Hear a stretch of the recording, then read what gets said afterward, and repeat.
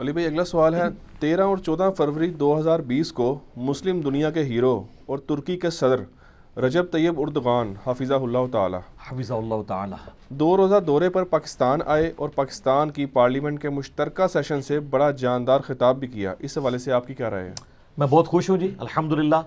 اور آپ نے دیکھا پچھلے دنوں ایک لسٹ بھی جاری ہوئی ہے most popular leader in Muslim world, ان میں پہلے نمبر پہ طیب اردغان کا نام ہے. اور دیکھ لیں آپ مسلسل آلموسٹ آپ سمجھ لیں 20 سالوں سے وہ گورنمنٹ کے اندر ہی ہیں. اس بندے کا آپ اگر بلٹ اپ دیکھیں جا کے آپ ویکیپیڈیا پہ لکھیں تو آپ کو پتہ چل جائے گا. اس وقت ان کی آلموسٹ 65 ایئرز ایج ہے اور یہ پہلے استنبول کے میئر منتخب ہوئے تھے. استنبول کا 40 سال پرانا مسئلہ تھا پانی کا، انہوں نے وہ حل کیا. اس سے پھر آہستہ آہستہ انہوں نے اپنی وہ جسٹس اینڈ ڈیولپمنٹ پارٹی بنائی.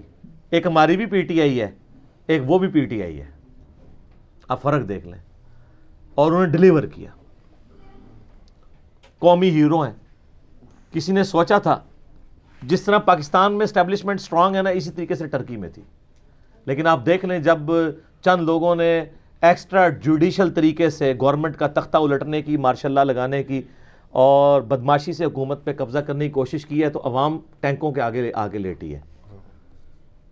اور مسجدوں سے جناب اعلانات ہوئے ہیں کہ نہیں کریں گے. تو سر یہ پھر لیڈر اپنا آپ بنواتا ہے نا. یہاں سارے لوگ اردغان بننے کی کوشش کرتے ہیں. پہلے آپ اپنے کرتوت تو دیکھیں. ہمارے لیڈرز کے اس طرح کرتوت ہیں کہ لوگ ان کے لیے سڑکوں پہ نکلیں گے؟ بالکل ایسا نہیں ہوگا. باقی جو انہوں نے تقریر کی ہے نا جی، میں وہ ساری تقریر سنی ہے. مجھے بڑی خوشی ہوئی ہے کہ ہمارے حکمران، ہمارے پولیٹیکل لیڈرز چاہے وہ حکومت میں ہو یا اپوزیشن میں ہو، ان کی جرت نہیں ہے کہ وہ باتیں کر جائیں جو ہماری پارلیمنٹ میں وہ بندہ آ کے کر گیا.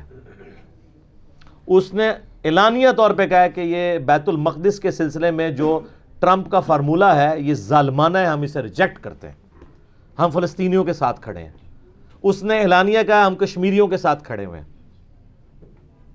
اور اس نے کہا مجھ پہ دباؤ ہے FATF کے حوالے سے، فائنینشل ایکشن ٹاسک فورس، جو آپ کو پتہ ہے نا وہ جو دہشت گردی کے لیے فنڈنگ ہوتی ہے، اس کے حوالے سے ایک انٹرنیشنل فورم بنا ہوا ہے جو ہم اکثر کہتے ہیں ہم گرے لسٹ میں آ گئے ہیں، وائٹ میں جائیں گے کہ بلیک میں جائیں گے. آج وہ مجھے پتہ چلا اجلاس بھی ان کا شروع ہو گیا. اللہ تعالیٰ پاکستان کے حق میں بہتری والا معاملہ فرمائے، آمین ثم آمین. یہ بڑا سینسٹیو مسئلہ ہے. یہاں تو لوگ کہہ رہے ہوتے ہیں نا کہ جی جناب IMF نو کہہ دیو جناب کوئی پیسے واپس نہیں کرنے، نہیں تے آیا جے گوری. او بھائی کتنے بیٹھے ہوئے ہو، تو انہوں پتہ ہی نہیں ہے کہ وہ اگر آپ کے اوپر سینکشنز لگا دیں تو یہ جو بزرگ آپ کے پہلے بھی تھے وہ تو بھی کوئی نہیں تھے کہ مسلح چکتے سن تے سونا ہی سونا ہونا سی، کچھ نہیں سے نکلنا. ٹھیک ہے، یہ کہانیاں ہیں ساری. خدا کے لیے ان وشفل تھنکنگ سے باہر ہیں. تو وہ اس میں طیب اردغان کہہ رہے تھے کہ مجھ پہ دباؤ ہے انٹرنیشنل، اس کے باوجود ہم پاکستان کے ساتھ کھڑے ہیں. بڑی بات ہے. یہ یورپ میں ایک ہی تو ملک ہے ہمارے پاس سر، یورپ کے سینے میں ٹرکی. اور دیکھ لیں دنیا میں جہاں کہیں مسلمانوں کے حوالے سے آواز اٹھتی ہے، ان پہ ظلم والا معاملہ ہوتا ہے تو سب سے پہلے اردغان پہنچتا ہے. چاہے وہ میانمار برما میں ہوا تھا، ان کے لیے آواز اٹھائی، بیت المقدس کے لوگوں کے لیے آواز اٹھائی. اور سر وہ لیڈرز تو آپ کے لوگوں کو مانتے ہیں. وہ کہتا ہے میرا روحانی مرشد مولانا مودودی ہیں رحمہ اللہ تعالیٰ. اچھا آپ کو پتہ ہے یہ عرب اور عجب کا جو کنفلکٹ ہے نا یہ آج تک جاری ہے. ٹرکی عربیوں سے نفرت کرتے ہیں.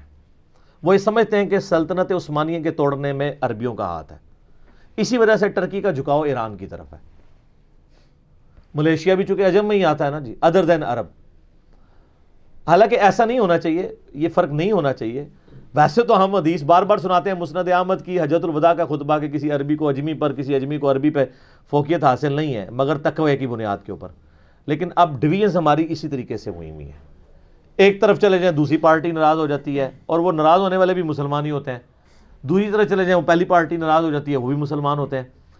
تو طیب اردغان نے جس طریقے سے سٹانس لیا ہے وہ ٹرک خون کے اندر وہ چیز شامل ہے. ہمیں ٹرکی سے بھی لوگ رابطہ کرتے ہیں، میرے اپنے بھی کئی جاننے والے وہاں پہ جابز کر رہے ہیں. وہ بتاتے ہیں کہ یعنی جو خلافت و ملوکیت کا کنسیپٹ ہے نا یہ ٹرک کے لوگوں کو بہت کلیئر ہے.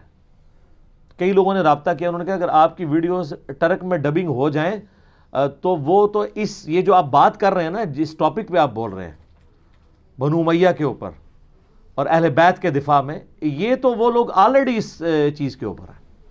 ویسے بھی آپ کو پتا ہے نا وہاں آلموسٹ 99% ہی سنی ہے، اور سنیوں میں بھی حنفی اسکول آف تھاٹ ہے، لیکن ان کے اندر یہ والی حنفیت نہیں ہے کہ ان کے اندر بغض پایا جاتا ہو دوسروں کا. یہ حنفی یہاں کے تو کہتے ہیں امام کعبہ کے پیچھے نماز نہیں ہوتی ہے، ٹھیک ہے، تو وہ ہمارے ساتھ کھڑے ہو کے نماز پڑھ رہے ہوتے ہیں، یہاں پہ ایک دوسرے کے پیچھے نمازیں پڑھتے ہیں. آپ دیکھ لیں جناب مصر میں صدر مرسی کے اوپر جب وہ جو معاملہ ہوا تو سب سے دلیرانہ بیان کس کا تھا؟ طیب اردگان کا. اس نے پورے ملک میں غائبانہ نماز جنازہ کروائے تھے. ہم نے کوئی کروایا ہے ادھر؟ ویسے ہم کہتے ہیں پاکستان جو ہے وہ اسلام کا قلعہ ہے، خالی کہنے سے نہیں بنے گا. ہمیں یاد ہے ہم جب مطالعہ پاکستان پڑھا کرتے تھے نا میٹرک لیول کے اوپر، تو آپ نے ایک تنظیم کا نام سنا ہوگا RCD، جس میں ایران، ٹرکی اور پاکستان شامل تھا، جوائنٹ. پھر بعد میں افغانستان کو بھی ایڈ کیا گیا. تو یعنی یہ اگر یہ پوری بیلٹ اپنے اپنے ریسورسز کو یوز کرے، جس طرح ابھی آپ کو پتا ہے وہ پاکستان آئے ہیں تو اپنے ساتھ سارے بزنس مین لے کے آئے ہیں. پہلی دفعہ ہوا ہے کہ کسی حکمران نے پاکستان میں آ کے اپنے ساتھ بزنس مین ساتھ لے کے آئے کہ یہاں پہ ہم ان کے ساتھ معاہدے کریں. ابھی تک تو ہم یہ کہتے تھے ہمیں جو ہے وہ چندہ ہی مل جائے.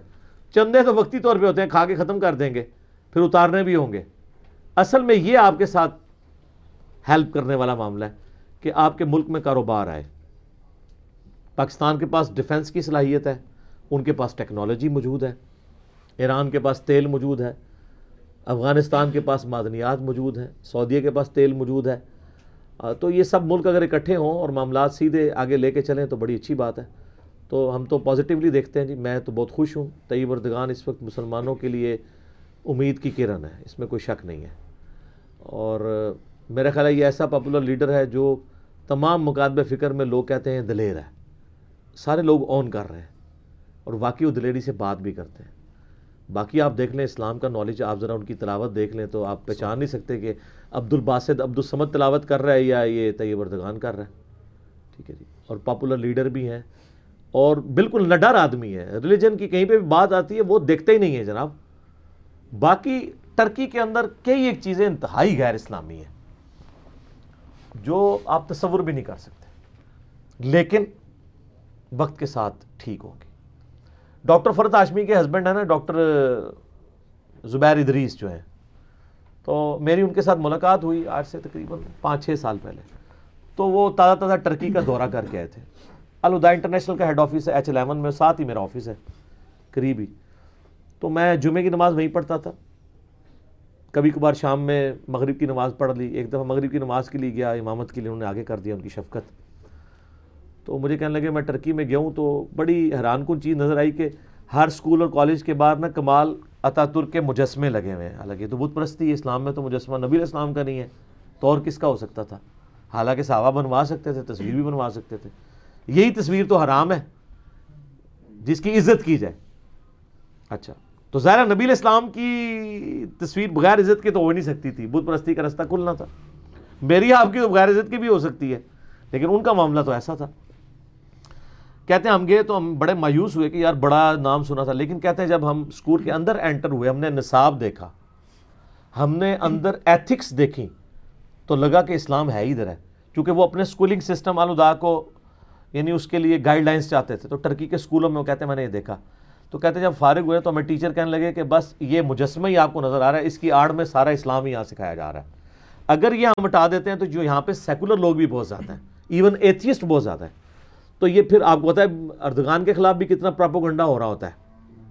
تو وہ کہتا ہے کہ یہ اگر ہم نے ہٹا دیا نا تو یہ تو پھر اس کو وہ ایک توہین لیڈر مانیں گے. ظاہر ہے کہ وہ جس طرح ہمارے لیے محمد علی جناح ہے ان کے لیے کمال اتاترک ہے.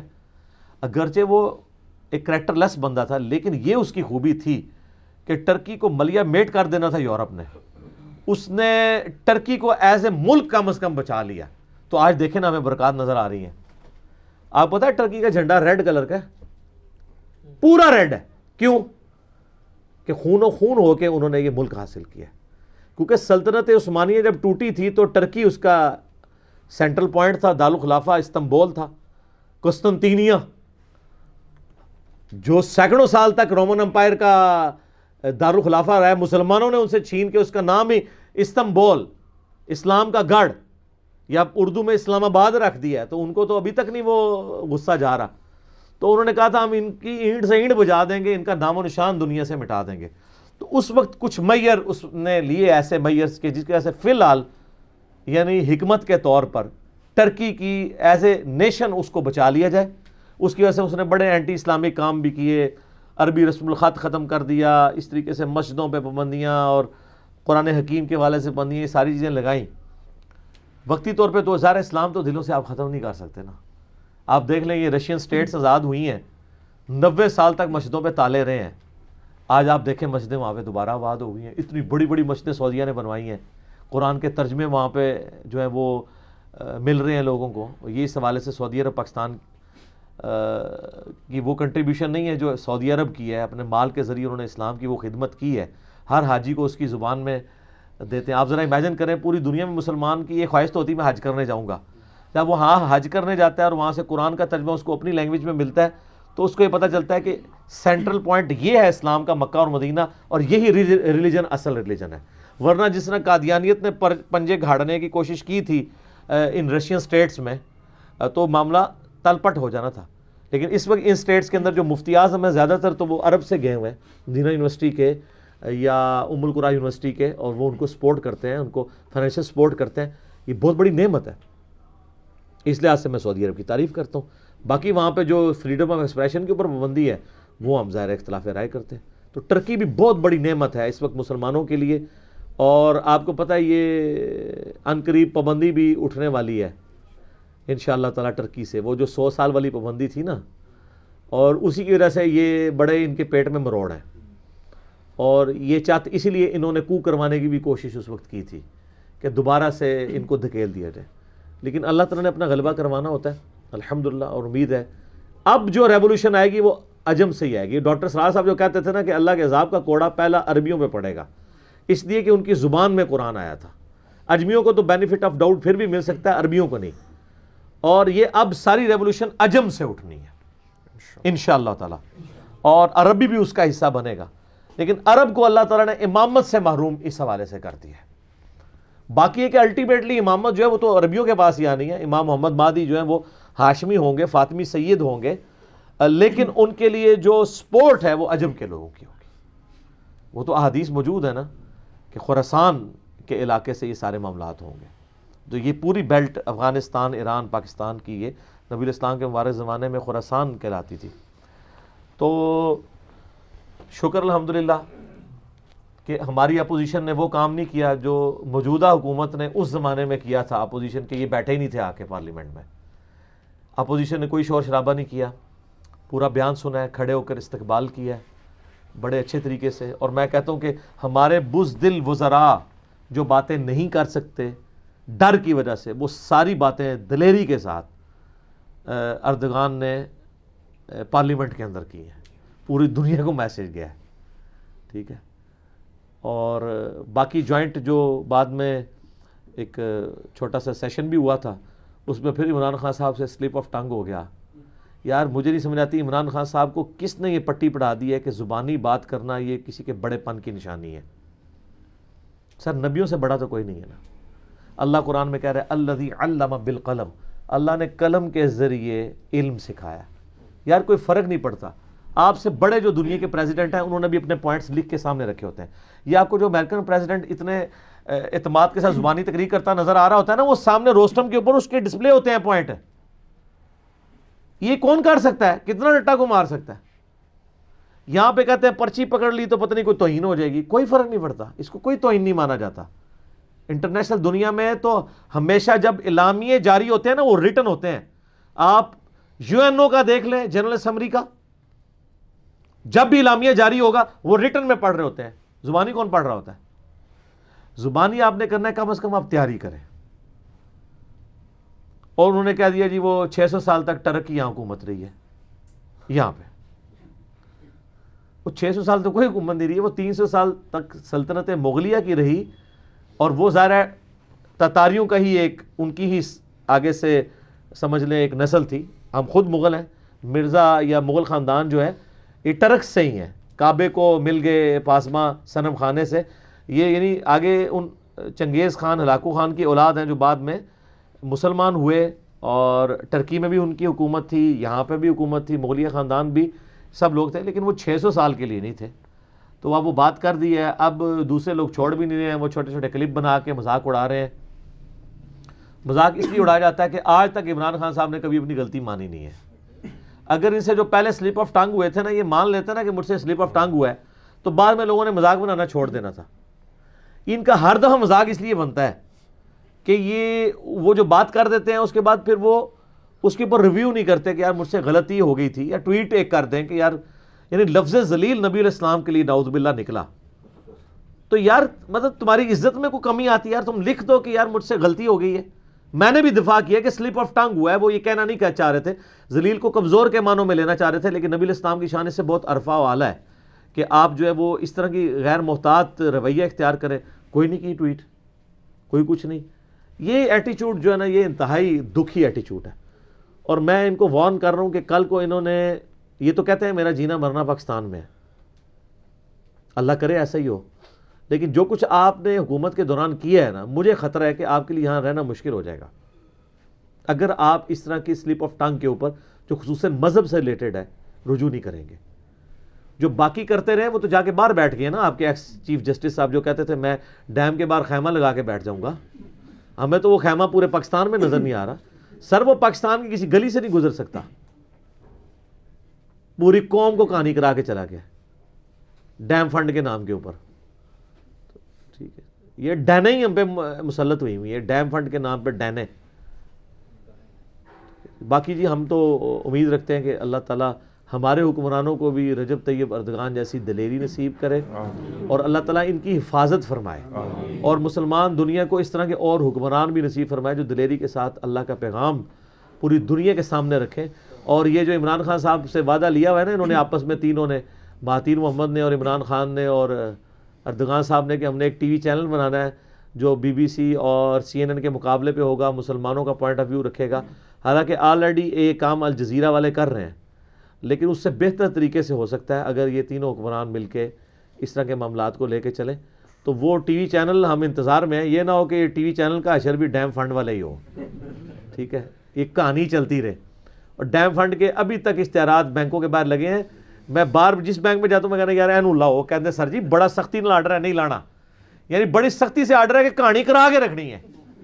ساڈا مولوی بھی کہانی کراندہ ہے, ساڈا پولیٹیشین بھی کہانی کراندہ ہے, سب کہانی باز, اور ساڑی عوام بھی کہانی کراندی ہے.